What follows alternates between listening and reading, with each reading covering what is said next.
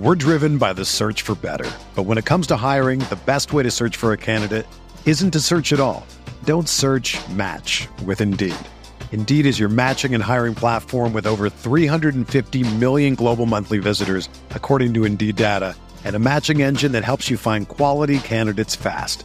Ditch the busy work. Use Indeed for scheduling, screening, and messaging so you can connect with candidates faster. Leveraging over 140 million qualifications and preferences every day, Indeed's matching engine is constantly learning from your preferences, so the more you use Indeed, the better it gets. Join more than 3.5 million businesses worldwide that use Indeed to hire great talent fast. And listeners of this show will get a $75 sponsored job credit to get your jobs more visibility at Indeed.com/Blue Wire. Just go to Indeed.com/Blue Wire right now and support our show by saying that you heard about Indeed on this podcast. That's Indeed.com/Blue Wire. Terms and conditions apply. Need to hire? You need Indeed. For the first time all week, a relatively quiet day at Berea. We'll catch you up on all the latest happenings at practice, including injury updates and much more.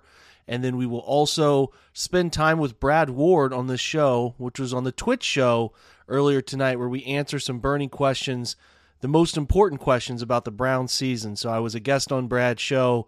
I will share that time spent with him as a part of All Eyes on Cleveland. We should have a good one here for you. Stick around for the latest OBR film breakdown.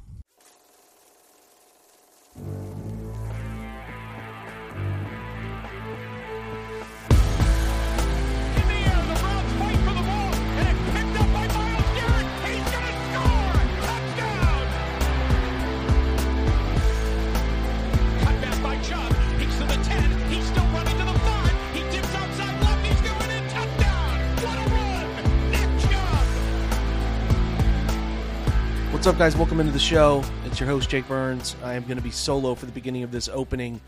I want to update you on just some things around the Browns as they, didn't have as busy a day, obviously, but some noteworthy things happened at practice and before practice that we should discuss, I think, before we get to the bit with Brad Ward. So the first thing that came through today is that they did do what has been floated out there. They decided to bring back Maurice Hurst to the active roster, place Jordan Kunasich on the IR, right? So I think that was something most expected. We got a tidbit at the OBR from, ironically, from Maurice Hurst himself, got a hold of Brad Stainbrook and had mentioned that he was coming back.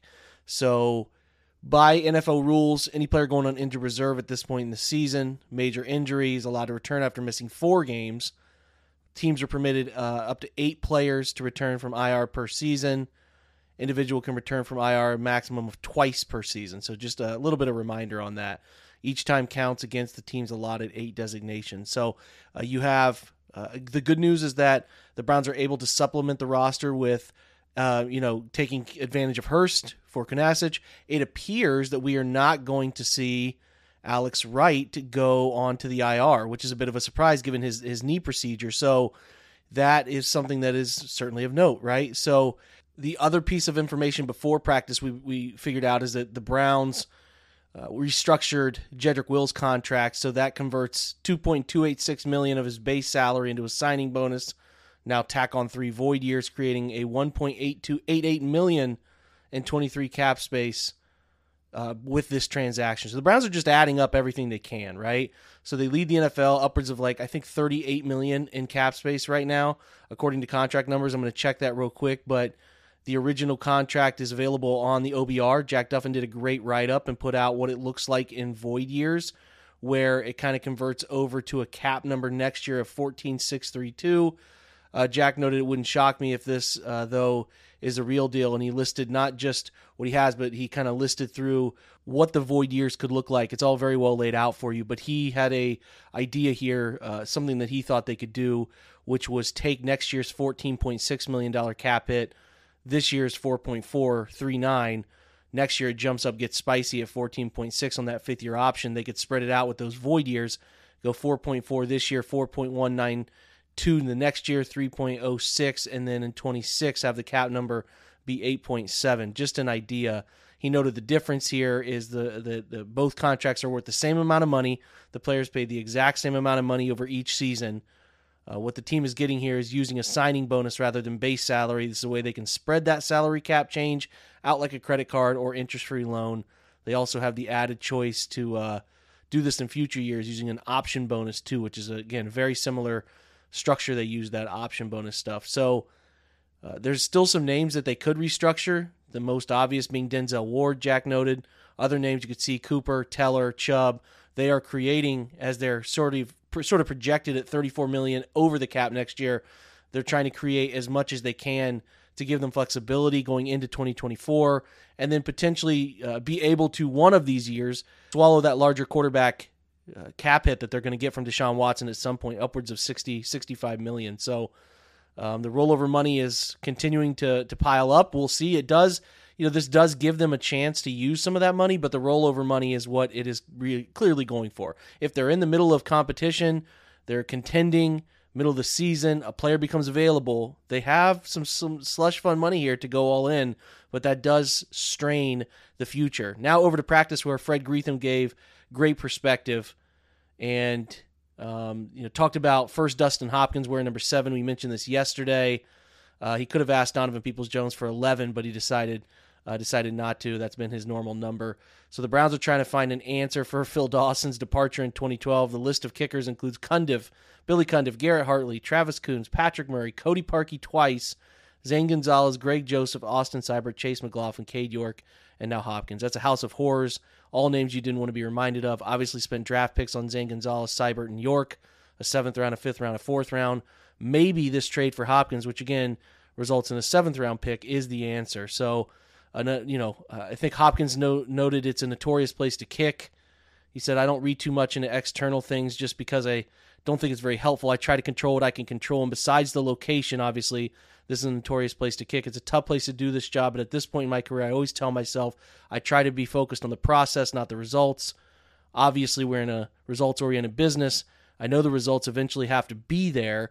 But I am, he says, I try to tell myself I'm process-oriented and the results will come. So kicking in a place like this and knowing what I need to be at my best is kind of an exciting challenge, even though a tough one at the same time. So he recognizes it, right? So certainly recognizes it. And he said everyone knows about Cleveland. All the opposing kickers have an idea of the difficulty of kicking in Cleveland. So good stuff from Hopkins. Career 190 of 224 on field goal attempts, 84.8%. Last 3 seasons, he's been 85%, 67 of 79. So hopefully we see that stuff carry over, right? We want to see some of the success that he has had carry over. That would be a welcome sight, considering all those kicker names that I just listed for you. So good to know here. So the Browns will carry a $2.4 million cap hit, which Stephen Haglund told us about the other day. If they keep him in 24, they won't be on the hook for that $3 million. But if he is on the roster, that's the number he has. So. He said, knowing that most NFL games are close, the Browns are expected to be in a lot of close games. Hopkins relishes a chance to kick in big moments, which he's proven in his career. I think yes, because anytime you're playing in those big games, you're kicking those big field goals, you're down 20 points or something, it's almost harder to focus. You feel like there's not much to make a difference there. But so when you're kicking in meaningful moments, it forces you to dial it in. I think sometimes pressure almost helps us focus on different parts of the field. He said with kicking, I just feel like, you have to be locked in, and I want to win. All great stuff from him. The Browns named 5 captains today. Moving on from kicker talk, I think hopefully that's the last kicker talk I do, other than just noting he made kicks. And Kevin Stefanski's traditionally done game captains. They are doing a game captain, 1 per game, but they designated some long-term captains here for the season. These are voted on by teammates: quarterback Deshaun Watson, DN Myles Garrett, linebacker Anthony Walker, guard Joe Bitonio, and then representing the special teams is Charlie Hewlett. So I love that group. I think Walker is the non-star of that group, even though Hewlett's a long snapper, but somebody's got to represent the specials, and he's doing as the longest tenured player in a significant amount of time here at the Browns. It makes a bunch of sense. But Walker's, talked about so well respected across the league. Not surprised by that one bit. Talk about him being a coach someday when he's done. Just a special, unique person and leader. But then the other 3 are obviously, your quarterback. I think it speaks to how well Deshaun has centered himself and acquired the respect of his teammates, right? Even though given all the buzz around him and all the distraction that's been there, he has earned respect of his teammates to vote him as captain. And there are other choices, Nick Chubb or Amari Cooper or David Njoku, but those are more internal guys. They're not very outward in their approach to communication to teammates, how they handle big moments, right? You could have had like a Rodney McLeod type, but again, that's a first-year player, so it's not surprising he wouldn't be one of those. I mean, Denzel Ward, too, if you look at guys that are like the core of this, Denzel Ward is not a very vocal guy either. Those just personality types are quiet for a lot of those guys. So I think for, the vocal aspect on top of the lead by example in the Browns facility, how you conduct yourself as a football player, I think they got those right between Deshaun Miles, Anthony Joel, and Charlie Hewlett. And I think, like I said, I think they're going to have a game day captain as well for each of these. It looks like Khalif Halassi has arrived in Cleveland. He was there at the stadium, and they were there at the stadium in general, which is something I'll talk about with Brad Ward here in a little bit. I really enjoy seeing them in the stadium more because they really just need to get used to being in that stadium. They practice in Berea. That's a drive away from the stadium, 20 minutes, 30 minutes, depending on traffic. It just doesn't always feel like home, and a lot of organizations are lucky enough to have their stadium very close to where they do these practices, right? And that was something that I just think that they need is not just a kicker to get to kicking in the stadium, but just exposure to this being your home stadium and home field. And you can't get out there all the time because it's grass, but I do think that they should get there as often as they can. It will only help them. Notes that I forgot to mention, Halassi will wear number 25. PJ Walker not on the field today. He'll be getting in at some point. Still out Denzel Ward in concussion protocol. There is no update on that. I have mentioned some of the other number changes. Marquise Goodwin going to number 3. DeJuan Jones switched back to his traditional number 79. Alex Leatherwood on the practice squad takes over number 74. We mentioned Alex Wright returns, which is a big deal after having that arthroscopic knee surgery right after that first preseason game, August 6th. So it's good to see him back, and it looks like he's working his way. Maybe not an early season active roster player in terms of being the active 48, but I think he's got a chance here to avoid IR, which is great because he could be back inside the first 4 weeks. And Stefanski said he just looks good. He said he looks good. It's hard to say. I mean, he's got to continue to progress, and we'll see how it goes into Monday of next week. But they feel like he's at least in pretty good shape. They could still make a move, but if he's practicing, it's a really good sign. So the Browns are off on Friday when you're listening to this podcast. It looks like they will also be off over the weekend, get refreshed, a long camp, a long drawn-out process with roster stuff. Just everybody take a step back, refresh yourselves, do some mental work over the weekend, and then come back on Labor Day ready to practice. And it is on for week 1. Cincinnati Bengals coming to Cleveland. It's going to be fun. So you will get a Saturday or Sunday podcast. I'm not sure. We'll do one of those. I'm going to be traveling out of the state and be out of the state next week, but I should be able to record pods and keep us on track for those of you who really care about that. So keep your eye out for that. Like I said, getting over now to Brad Ward's time on the OBR's Twitch. I think we had a really good show, some good conversations about the Browns' offense structure and some of the pressure. Like I said, these are burning questions around the Browns, and we'll have that podcast every week. But these are, like we said, key 2023 questions with Brad Ward. So hopefully you guys enjoy it. Let's get over to that show right now that is a part of the OBR Twitch and YouTube. But before we do that, as always, we have to get a word from our sponsors. So let's go to those sponsors right now. We're driven by the search for better. But when it comes to hiring, the best way to search for a candidate isn't to search at all. Don't search, match with Indeed. Indeed is your matching and hiring platform with over 350 million global monthly visitors, according to Indeed data, and a matching engine that helps you find quality candidates fast. Ditch the busy work. Use Indeed for scheduling, screening, and messaging so you can connect with candidates faster. Leveraging over 140 million qualifications and preferences every day, Indeed's matching engine is constantly learning from your preferences, so the more you use Indeed, the better it gets. Join more than 3.5 million businesses worldwide that use Indeed to hire great talent fast. And listeners of this show will get a $75 sponsored job credit to get your jobs more visibility at Indeed.com/Blue Wire. Just go to Indeed.com/Blue Wire right now and support our show by saying that you heard about Indeed on this podcast. That's Indeed.com/Blue Wire. Terms and conditions apply. Need to hire? You need Indeed. When you need mealtime inspiration, it's worth shopping Kroger, where you'll find over 30,000 mouth-watering choices that excite your inner foodie. And no matter what tasty choice you make, you'll enjoy our everyday low prices, plus extra ways to save, like digital coupons worth over $600 each week. You can also save up to $1 off per gallon at the pump with fuel points. More savings and more inspiring flavors make shopping Kroger worth it every time. Kroger, fresh for everyone. Fuel restrictions apply. Another day is here, and you're ready for it. What to wear? Check. Breakfast, lunch, and dinner? Check. Planning for what's next and how to save for it? That's where Bank of America can help. For your financial to-dos, Bank of America has experts ready to help get you closer to your goals. Get started at one of our local financial centers or 24/7 in our mobile banking app. Find a location near you at bankofamerica.com/talktous. What would you like the power to do? Mobile banking requires downloading the app and is only available for select devices. Message and data rates may apply. Bank of America N.A., member FDIC. You ever been up against buying tickets last minute, can't figure out how to get it done? The OBR group recently tried to go to the Browns preseason. We were up against the clock trying to figure out if we could get tickets hooked up, if we needed to buy them. We had to end up buying them, went to the Game Time app, and let me tell you, this is the best place to find tickets. It should never be stressful. They pride themselves on making it as seamless as possible. Killer deals on last-minute tickets, the best price guarantee. You can stop stressing over tickets. Start getting hyped for the fun you're going to have. If you're starting to poke around about getting tickets for Browns-Bengals Week 1, this is the place you need to go.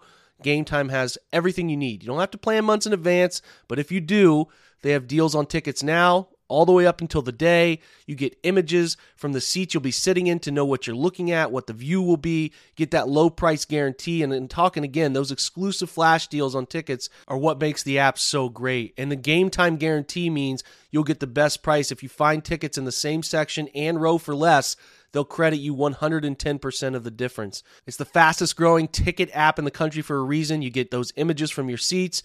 You get tickets in a matter of seconds, 2 taps and you're set. They're sent directly to your phone. You never have to dig through your email. So here's what you need to do. Download the Game Time app, create an account, use the promo code, quite simply, OBR, for 20% off your first purchase. Terms apply. Again, create an account, redeem code OBR for $20 off. If you want to use the URL, it's gametime.co. Okay, but the app is where it's at. It's a perfect app. Download the Game Time app today. Promo code OBR, $20 off. Last minute tickets, lowest price, guaranteed. But what is up to the man to next to me here, Jake Burns? What is up, my guy? Hey, another busy day in paradise, but can't complain. What's going on your way? Not much. Excited to do the show with you, buddy. Excited to ask you some questions here and get some thoughts from you on some of the things that I think everybody's kind of wondering about. So, Browns out at the stadium today. What do you think of Marquise Goodwin wearing the 3? I like it. What do you think about that? Yeah, it just tells you that there's no I don't know how the quite right way to phrase it, but they don't care, man. You were off of a number, they're going to take that number. There's no waiting around for that. Jordan Wilkins got out of number 20, and right away Pierre Strong Jr. is in number 20. So yeah, if the number's available, it is given away. Probably the laundry's, like I said on the other day on my show, the laundry's on the table. So here you go, take this number right there, and but yeah, I'm sure Marquise probably loving being in a single digit and all that stuff. So pretty cool to see him back. I think they should get to the stadium more often, personally. Like, I don't think they get there enough to feel really comfortable at their own stadium. A lot of places, teams practice near their stadium, a lot closer to it. So just kind of leave it at that. I just don't think they go there quite enough for me personally.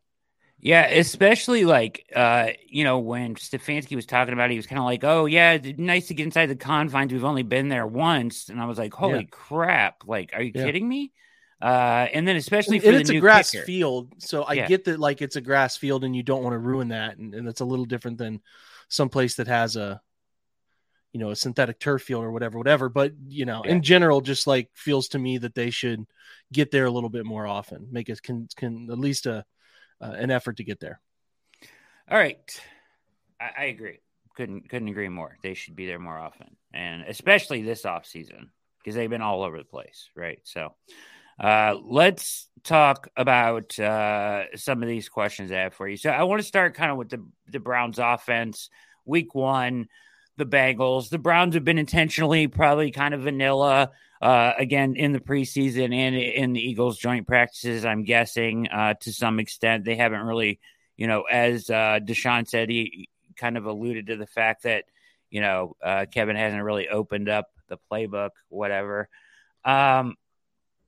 Do you think you have a good idea what this offense is going to look like come week 1?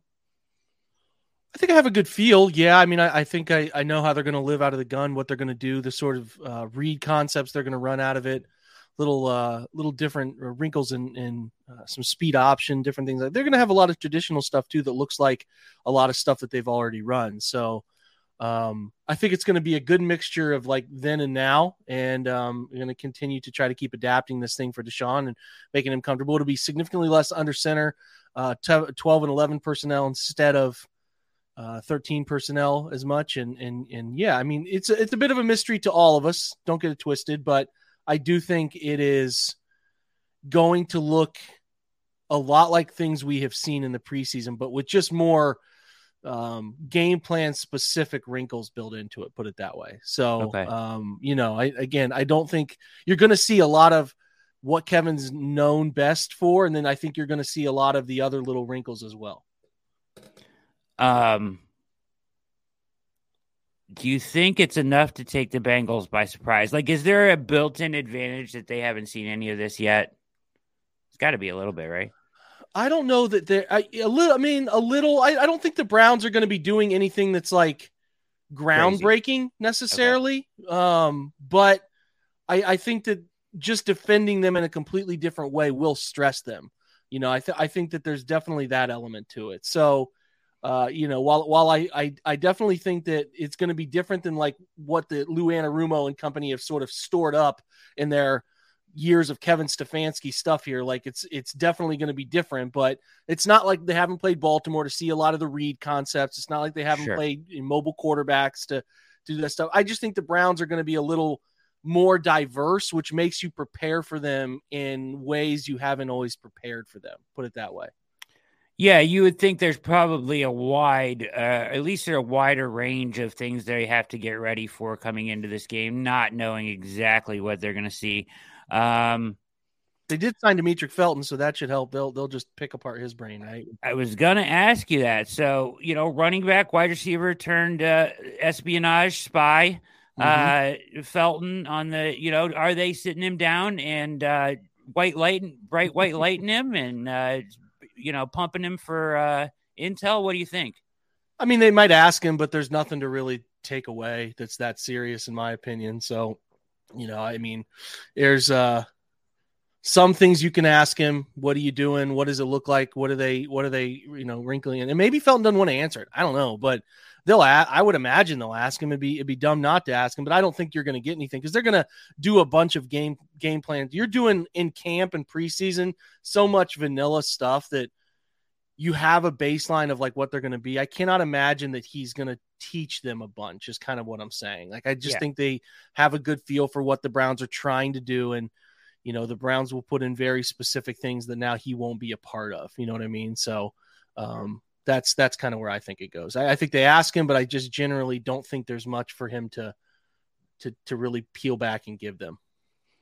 Do you expect, Burrow today reports they're kind of playing the game of the yo-yo game with Burrow. It feels like they don't really want us to know whether he's going to play or not. But I'm like 85 to 90% think he's going to play. I don't know where you are with that. But do you expect them to be any different personnel-wise, offense-wise? Not really.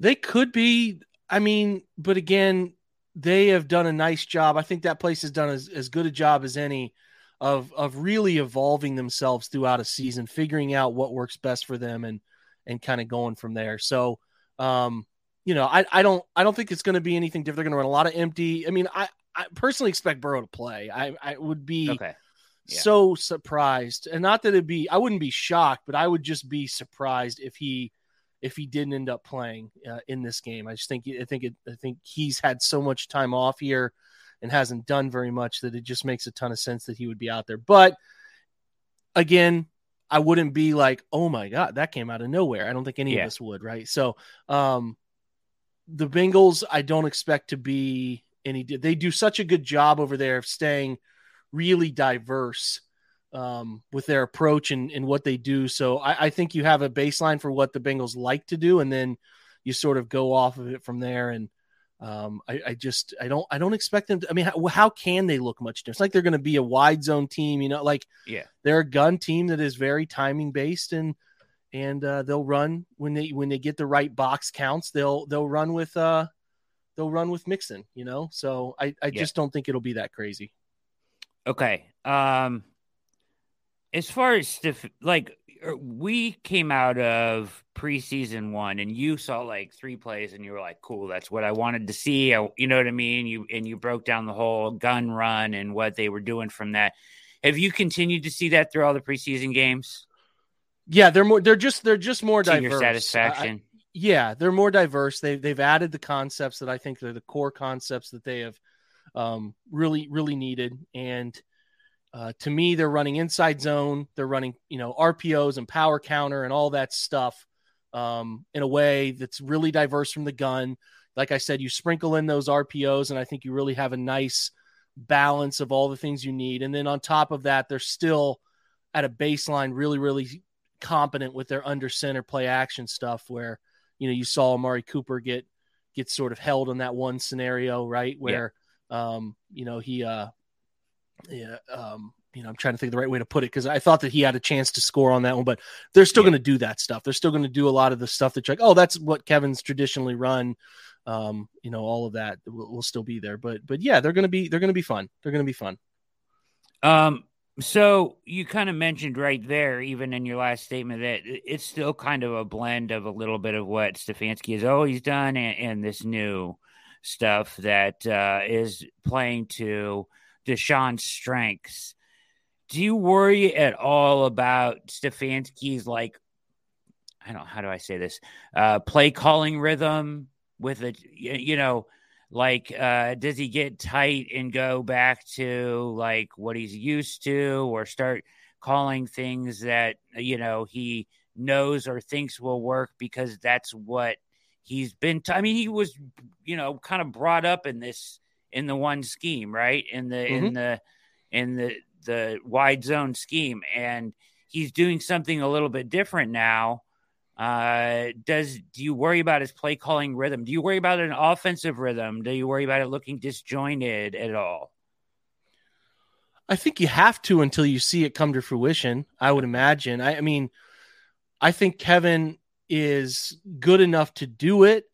I think that they've put a lot of work into this whole thing. And when they've had the ones out there, I think they've done a pretty good job of staying pretty focused on what they need to do and who they are, Brad. And I think it's a pretty good mixture of, the two types of things evolving for what Deshaun is comfortable with on top of, the traditional stuff that Kevin does, just so you have a varying approach to this.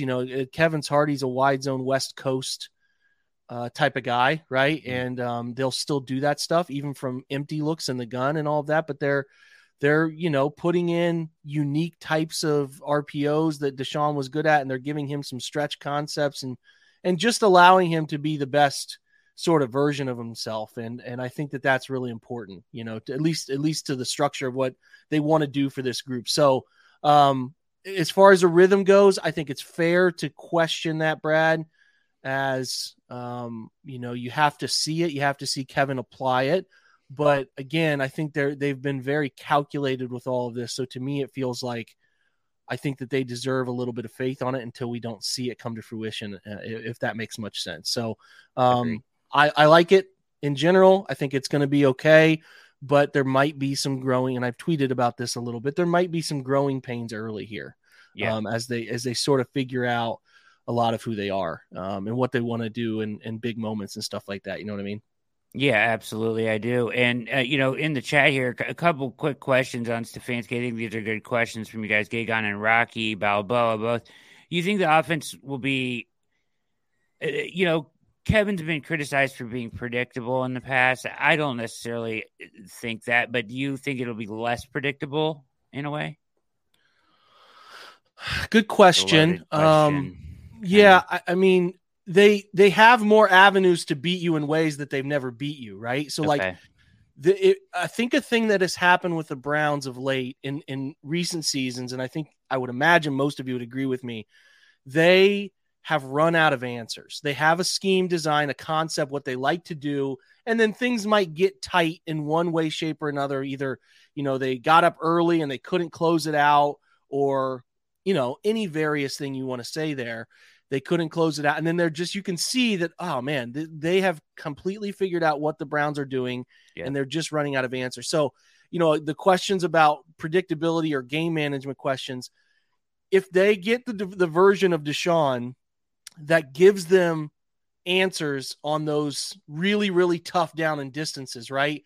To me, that screams answers that matter to me there, will present themselves. So where you wouldn't have seen them complete a 3rd and 8 or something of that matter because it either got covered up really well or something happened that prevented that catch from going through, right? With Watson, you just have more ability to get those I call them buzzer beater shots, right? Where those guys in the NBA who get paid the most money are the ones who can beat the buzzer when everything is sort of covered up. And that's why you give Watson the money. You need him to do that this year. So the Browns have not had a quarterback who can create when things fall apart. And I think that that's something that the biggest thing there that I expect Deshaun to bring to the table is that, you know what I mean? Absolutely. I kind of think of it as you were talking about, I asked the question about being disjointed, and there could be some growing pains. I feel like, we could see that, but then I think about, because it looked a little disjointed in the preseason at times, right? And the fumbles didn't help, right? If you take the fumbles out, it probably looks a lot better. But, off schedule, off of, he gets outside the pocket and throws the deep ball to Amari. And you're I'm thinking even if they're going through some growing pains, you might be able to survive early in some games on some big chunk plays that Watson makes like that. Just because he's who he is and they have a lot of talent on the field. So you would hope that, some of that stuff is, gets you by, right? Some of the growing pains. Yeah, you do. I mean, you need a guy who can rise above. I mean, again, I've said this in so many different ways. It feels like this year where you need these quarterbacks. You can either have a really good, and Joe's a good example of this, the guy who they're playing week 1. He's an on schedule guy. He likes to keep them on schedule, on script, doing the right things, right? And doesn't like to take losses necessarily. That's what he's always trying to do. Now, I know the Bengals have chased big plays in recent years and all of that stuff. I totally get that. But it's just, I think, again, the Browns are going to have scheme answers that present themselves all year. It's going to happen. But to me, it just is the question with them has always been, can they find answers when the things are covered up, taken away? The 3rd and 8 was a really good example that they missed against the Chiefs the other day, where they had Elijah Moore and again, it was press man, 2 over tops, just your typical 2-man. And they said, okay, we're going to cover you this way. We're going to leave a linebacker in the middle of the field to take away any of your immediate crossers and beat us.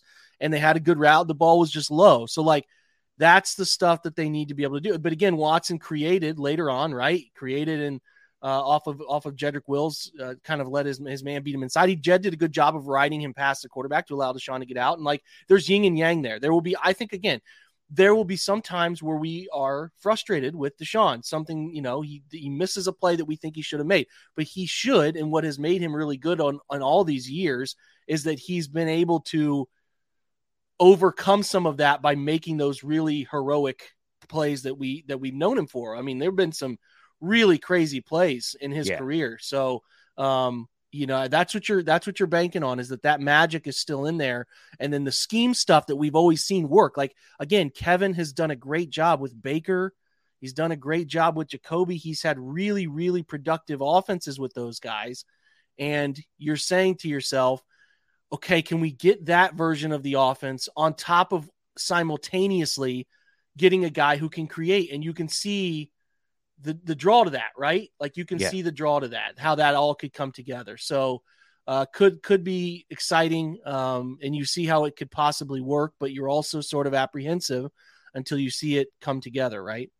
Yeah, because the critics are hey, it works with a guy like Baker and a guy like Jacoby. But when you take a guy that's, kind of has more than that, right? Can he call plays for that guy? Can his system work with that guy?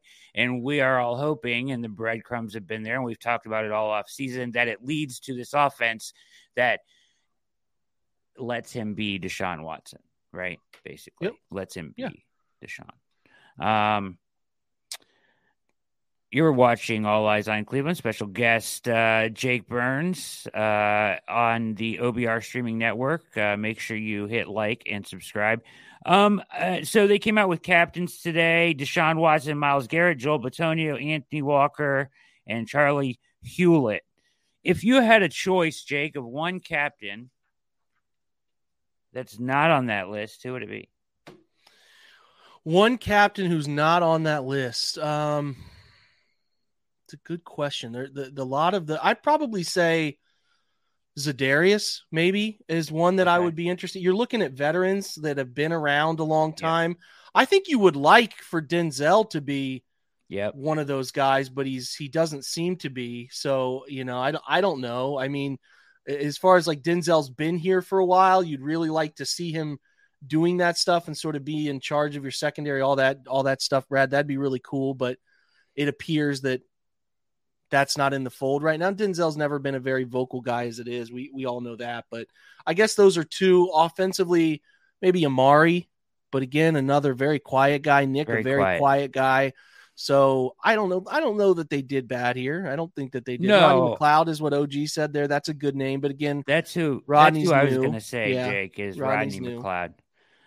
What you want is leadership, your core guys to be a bit more leadership, right? So like Denzel's here for a long time. You think maybe Grant Delpit's going to be here, an extension in some shape or form. Like those are what you want more of. But at this point, Juan Thornhill, that's another good example. I don't think they got it wrong or anything. Core, and then everybody has always looked up to Anthony Walker. So I think Walk is and this is like I've very rarely heard people talk as highly about a player as I have Anthony Walker. So there's zero surprise to that one. So I think they did a pretty good job here.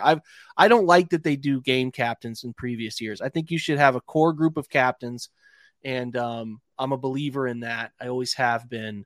So I like that they've gone that route here.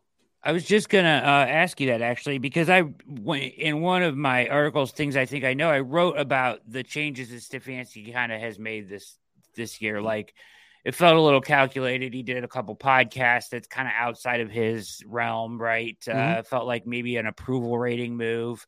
Some of the things he's done with the press, I won't get into details, that are different than he's done in the past, right? Like behind the scenes stuff. And then some of the, of course, Greenbrier and everything, like, the limited sessions in Berea, all feels like different Stefanski approach to this season. Maybe warm seat, I don't know, or just this is a huge year, right? But this is different too, right? Because he used to do the game-by-game captains, and now we've got, captains for a season, right?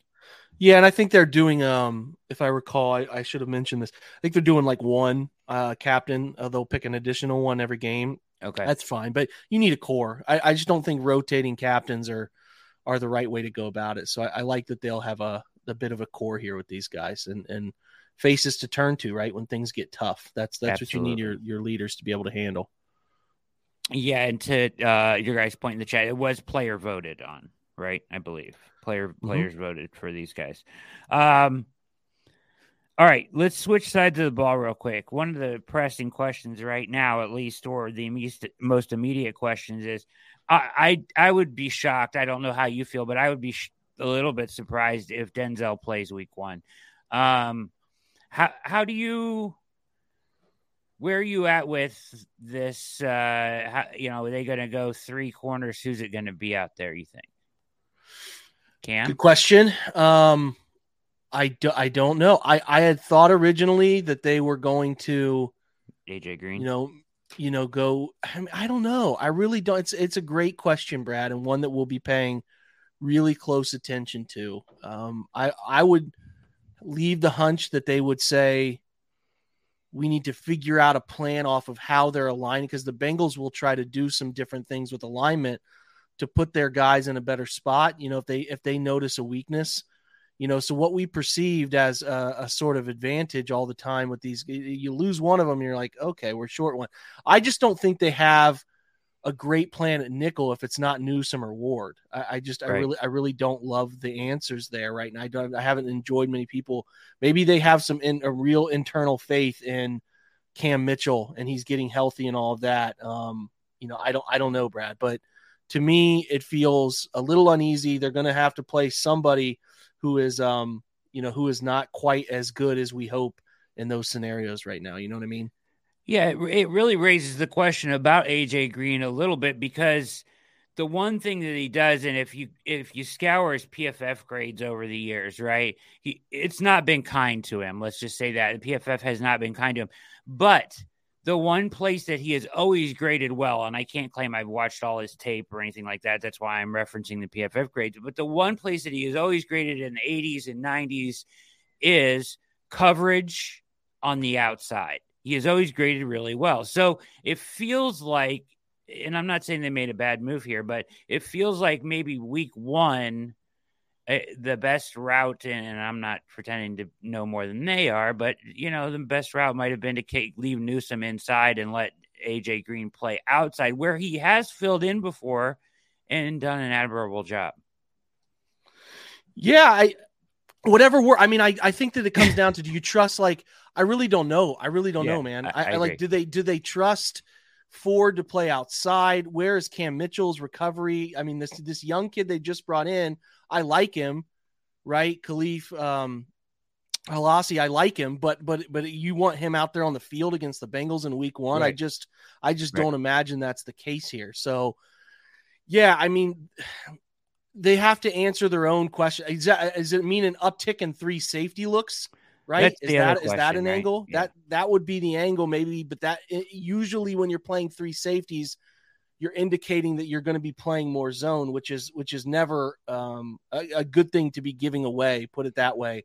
So I don't know, man. I'm uneasy about it. I missed the quotes on Ward today. If there were some that sort of give us a better idea of if he's going to be able to go. But if you look at his track record with these concussions, again, it's been like a 3-4 week thing here for him. So, and this concussion didn't look bad, but considering he played 10 snaps after the concussion, but all concussions are dangerous no matter what, especially considering the volume that he's seen. So, not feeling great about it. That's why some of us have been like, well, Desmond King is interesting as a slot, right? Well, he goes to Pittsburgh. Bradley Roby is still out there.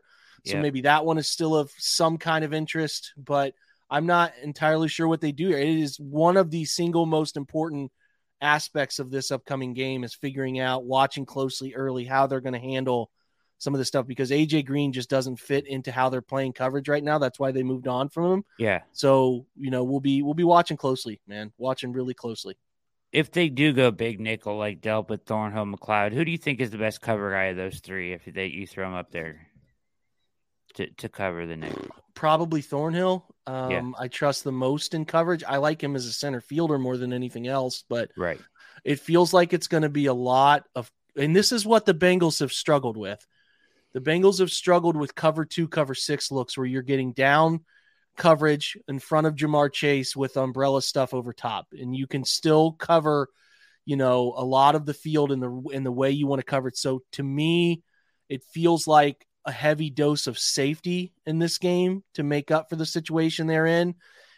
Sticking Grant as your sort of pseudo defender near the line of scrimmage, who can be your third backer, but also be your curl flat hook defender, blitz him a little bit and play a lot of cover 2, 6, and 3. That feels, and they'll maybe in certain situations sprinkle in some man-to-man when they have a situation they feel like makes sense. You know what I mean? So that to me is the only angle I see making any sense at all there as we sit here right now. Cause I don't think that playing a bunch of man-to-man against the Bengals makes a ton of sense when you consider your personnel against, if you have your 3 guys to match up with Boyd, Higgins, and Jamar, you feel kind of confident with some safety help and maybe a middle low hole hitter there or something like that. But this is zone dense game plan, I think, and you try to really let the defensive line win this football game for you is kind of the vibe I get. Yeah, that makes a lot of sense. If you recall, remember last year the Bengals got off to kind of a slow start, and they're kind of notoriously slow starters, Jake, as you recall. But one of the first pieces I did at the OBR when I came on was right before the first Bengals game, and it was about why they kind of got off to a slow start, and because of those two high safety looks that teams were giving him and causing Burrow some problems to what you're talking about there a little bit. So. Yeah, they're gonna be in a lot of too high looks and then rotating off of it is my first impression to try to confuse Joe. What you want to do is make Joe Burrow hold the football a little bit. If you can do that, you have a chance to let this group up front, which we all agree is really good, get after it, right? Absolutely. So as we look at this defense, and you kind of answered some of my questions with the zone stuff there. How exotic do you expect Schwartz to be in this game? Like, I mean, he'll use the simulated pressures and stuff, but like, do you think that he gets into some of that, or are you better off just kind of, to your point, sitting in zone and letting your front get home on their own?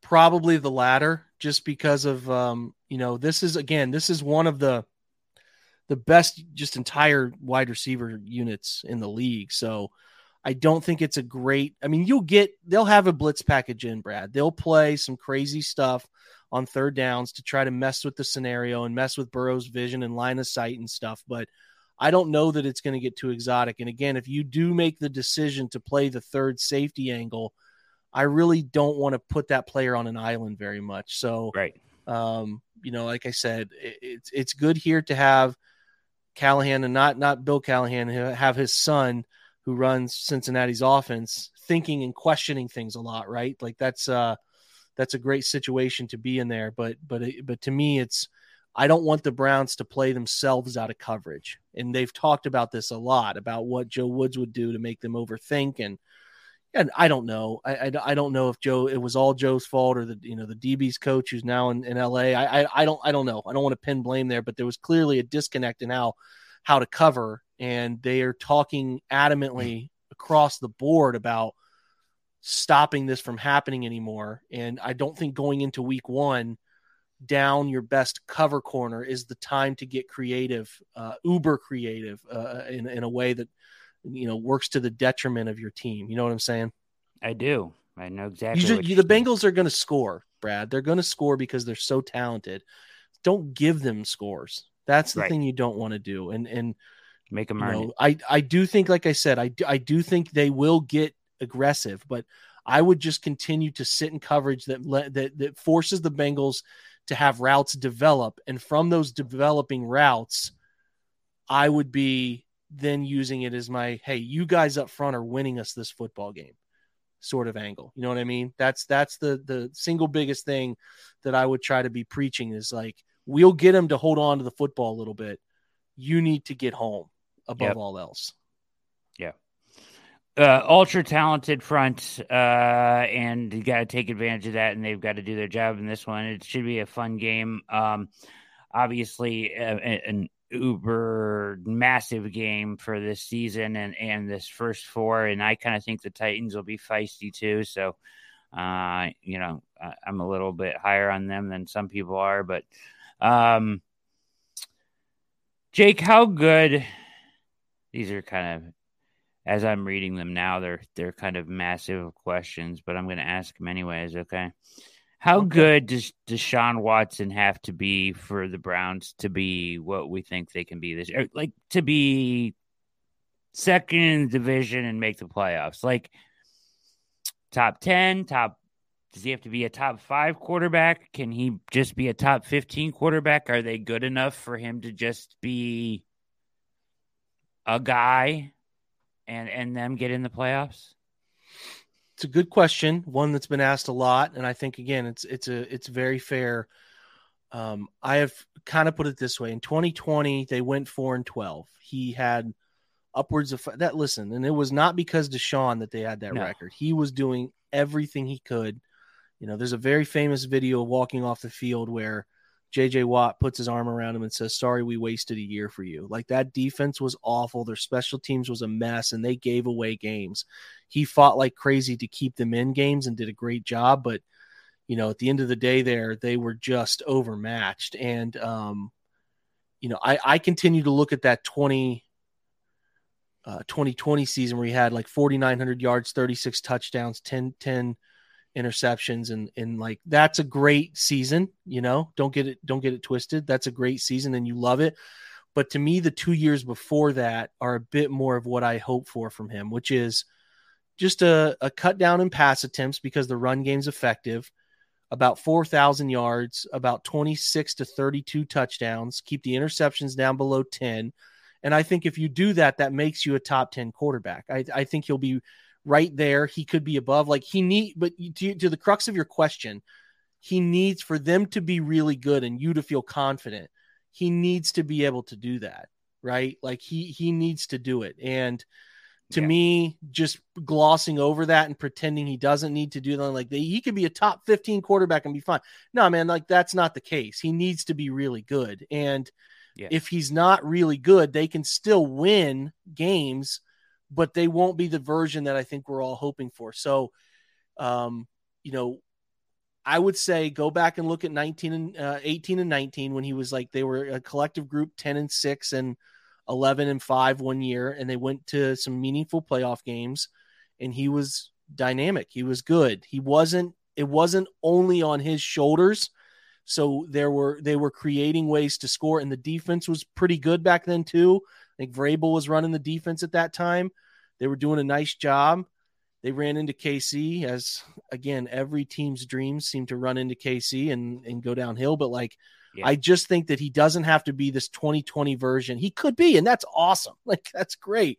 But he just needs to be the 18-19 version that, like I said, 4,000 yards, hover toward 26 to 30 touchdowns, play efficient football, take care of it, and then run for 505 touchdowns like he's kind of traditionally done as well. So you get that with what we think should be a pretty good defense, and I think will be a more opportunistic special teams, and you have a way here, Brad. You have a real way to matter. So he cannot be a fringe top 15 guy and a type of guy that they're just overcoming. You know what I mean? That cannot be the answer. He has to be pretty dang good. He doesn't have to be elite, but he's got to be pretty dang good. Top 10. Yeah, that's top 8. And if he's not top 10, that's disappointing for Deshaun. He's good. 100%. He's good enough. He's 100%. good enough, and that should be the outcome. So, he's every bit of in the realm of top 10 most talented quarterbacks that we have in this league. So, if he's not in that group, that's just a failure. That's a failure on every level. So, I hope that they avoid that circumstance. And like I said, he could be a little less than that and they could still win 9-10 games. And if things broke their way entirely, could win, 11, but we don't want to sit here and feel like the Browns have been winning despite Deshaun. Like they've just been overcoming him. That would be a real bummer. So I don't expect that either. I want to be very, very clear about that. So I think you trade for him when he's coming off that 2020 season and you're like, oh man, I've never seen anything quite like they're going to, again, that version could come back, but to expect it to be the volume to be that high and the numbers to be that high, I think is just sort of misguided. So absolutely. We'll leave it at that. All right. So I know you got to go here in a minute, but Vegas, to your point, great on city, Watson. A lot of money you can waste there. Very true. Very true. D-Gens only. 9.5 win total. The AFC North has a massive win total. Nobody below 8.5, right? But the Browns 9.5 win total. Deshaun's over/under number, to your point here, 36.50.5. It's got to be over. It has to be over. If you ask me on that one. the money is juiced to the over right now. Minus 120 the over, plus 100 the under. That FYI, is startlingly low. I mean, again, I know is. Kevin's traditional quarterback numbers have been around that realm, but like if he's healthy every game this year, he should be around 4,000 yards. And if they're not, they haven't really developed schematically the way I think we were all anticipating. Agreed. So, touchdown number, I think a little low too, at 25 and a hook. that's fine. I think if you're at 25 touchdowns and you run 5 in and you get to 30 collective touchdowns and your defense is pretty good, I view that as fine, Brad. I think that's fine. Because he has never played with a running back like Nick, and they should not completely be, taking him to the level of like the running back by committee, David Johnson, Duke Johnson types of like, no, they need to still play some games through Nick. Like, obviously it's changing and making Deshaun more comfortable, and I'm all about that, but they need to be playing games through Nick in a way that I think is just really, really still an advantage for them. I mean, again, this is a guy, and again, it's a running league. I know all the cliches. I get it. And I don't want them to be a team that is a prisoner of running the football every single week. And I think they're fighting to make sure they're not that, right? But to me, it feels like you have people who have voted him as the best running back in the NFL. Let's find a way to get that guy to 1,500 yards. And that's probably through, creating scheme stuff that puts defenses in more too high than they customarily play, because Deshaun is pretty good, right? And you scare people with that stuff. And, Nick has more options, alleys, and all of that stuff, right? So I don't, 3,600 yards and having a successful season wouldn't be surprising for me, Brad. I just think it should be more than that. It should be more than that, in my opinion, with where they're going and what we think the level this offense can sort of get to. So I hope that works in a good way. But you got to remember, as you think about all this passing, all these options they have through the air, that, hey man, they probably could be a pretty good RPO gun run team too. And that involves 24 being really, really tough to defend. That brings me real quickly to his number, which I was kind of astonished that Vegas threw this number out there for him. Obviously, they think he's going to have a big year, but his number in Vegas, I don't know if you've seen it, 12.25 and a hook, rushing only, which is, I think, the biggest number out there probably. Rush touchdowns over 8.5 or 8.5 over. The money's coming in on the over there. And then Amari Cooper, 950.5, Elijah Moore, 575.5, Donovan Peoples-Jones, 550.5. Those numbers feel pretty good from a gambling perspective for those guys, largely because I think Marquise Goodwin will have 300-400 yards. I think Jordan Akins will have 300-400 yards. I'm not off on that. I just think if you were to tell me, Jake, pick an over-under on Nick, like I could see Deshaun being at 38 and Nick being at 1350. Those are numbers that I think seem pretty dang realistic considering, where the split should go. So it should be just a little over that, but that's what makes gambling is that you're like, they want you to do that, right? It doesn't change. The Browns could still win 10, 11, 12 games if those guys are just at those numbers or below. But I expect them to be over those numbers, but not like, I don't think they'll blow them away, but Nick at like 1350 and Deshaun at 3,800. I think you look back at the 2020 numbers, Brad, I think Baker was around 3,800 that year. So he was, I think it's very, very attainable, to say the least. And then the last number I'm going to throw at you, because I know you got to go and I'm going to let you go here, but 1425. So basically they have him combined yards for Chubb. So basically they have him with 200 yards receiving. I feel like he clears that easily this year. No? He should. The targets will be there for that. And he's always been at like 150, I think 150, 175. So, to me, I would think he gets over that number and ends up at 250 on the receiving side. 300 would be my guess, just because of the screen stuff. You take 2 screens for 40 yards and you're like, you're all the way almost there. So, we'll leave it at that. I think that those are sort of fair angles at that point to feel pretty good about. I don't think the predictions there are too far off, but I also think that they'll be a little over that based on what we expect. And that again comes down to the defense getting them the football back a lot and them converting and being more, successful on those third downs to keep drives going that create 10 to 15 more plays for you that turn into touchdowns. So that's what we need to see, right? Absolutely. Yeah. If the offense works like we think it'll work and Deshaun plays like we think he can play, then those numbers should be a tick higher on every level, I would think. Right. So I would think too. Jake, thank you so much for your time, sir. You are a fantastic guest as always, and answered all the big questions that I had for you about the 2023 Cleveland Browns season.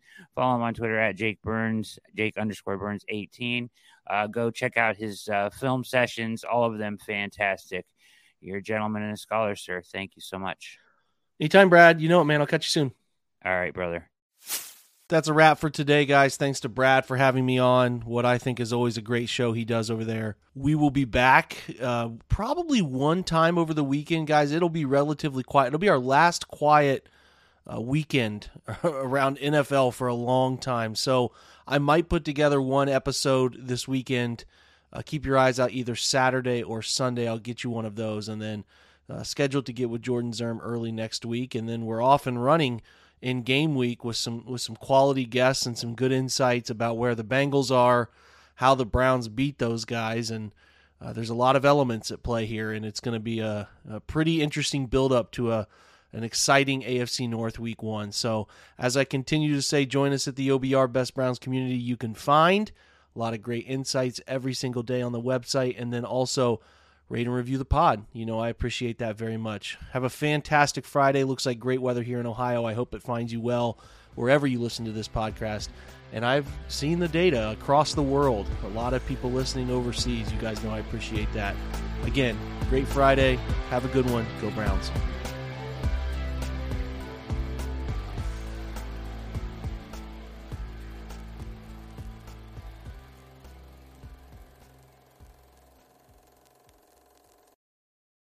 This is the story of the one. As a maintenance engineer, he hears things differently. To the untrained ear, everything on his shop floor might sound fine, but he can hear gears grinding or a belt slipping. So he steps in to fix the problem at hand before it gets out of hand. And he knows Grainger's got the right product he needs to get the job done, which is music to his ears. Call, click Grainger.com, or just stop by. Grainger, for the ones who get it done.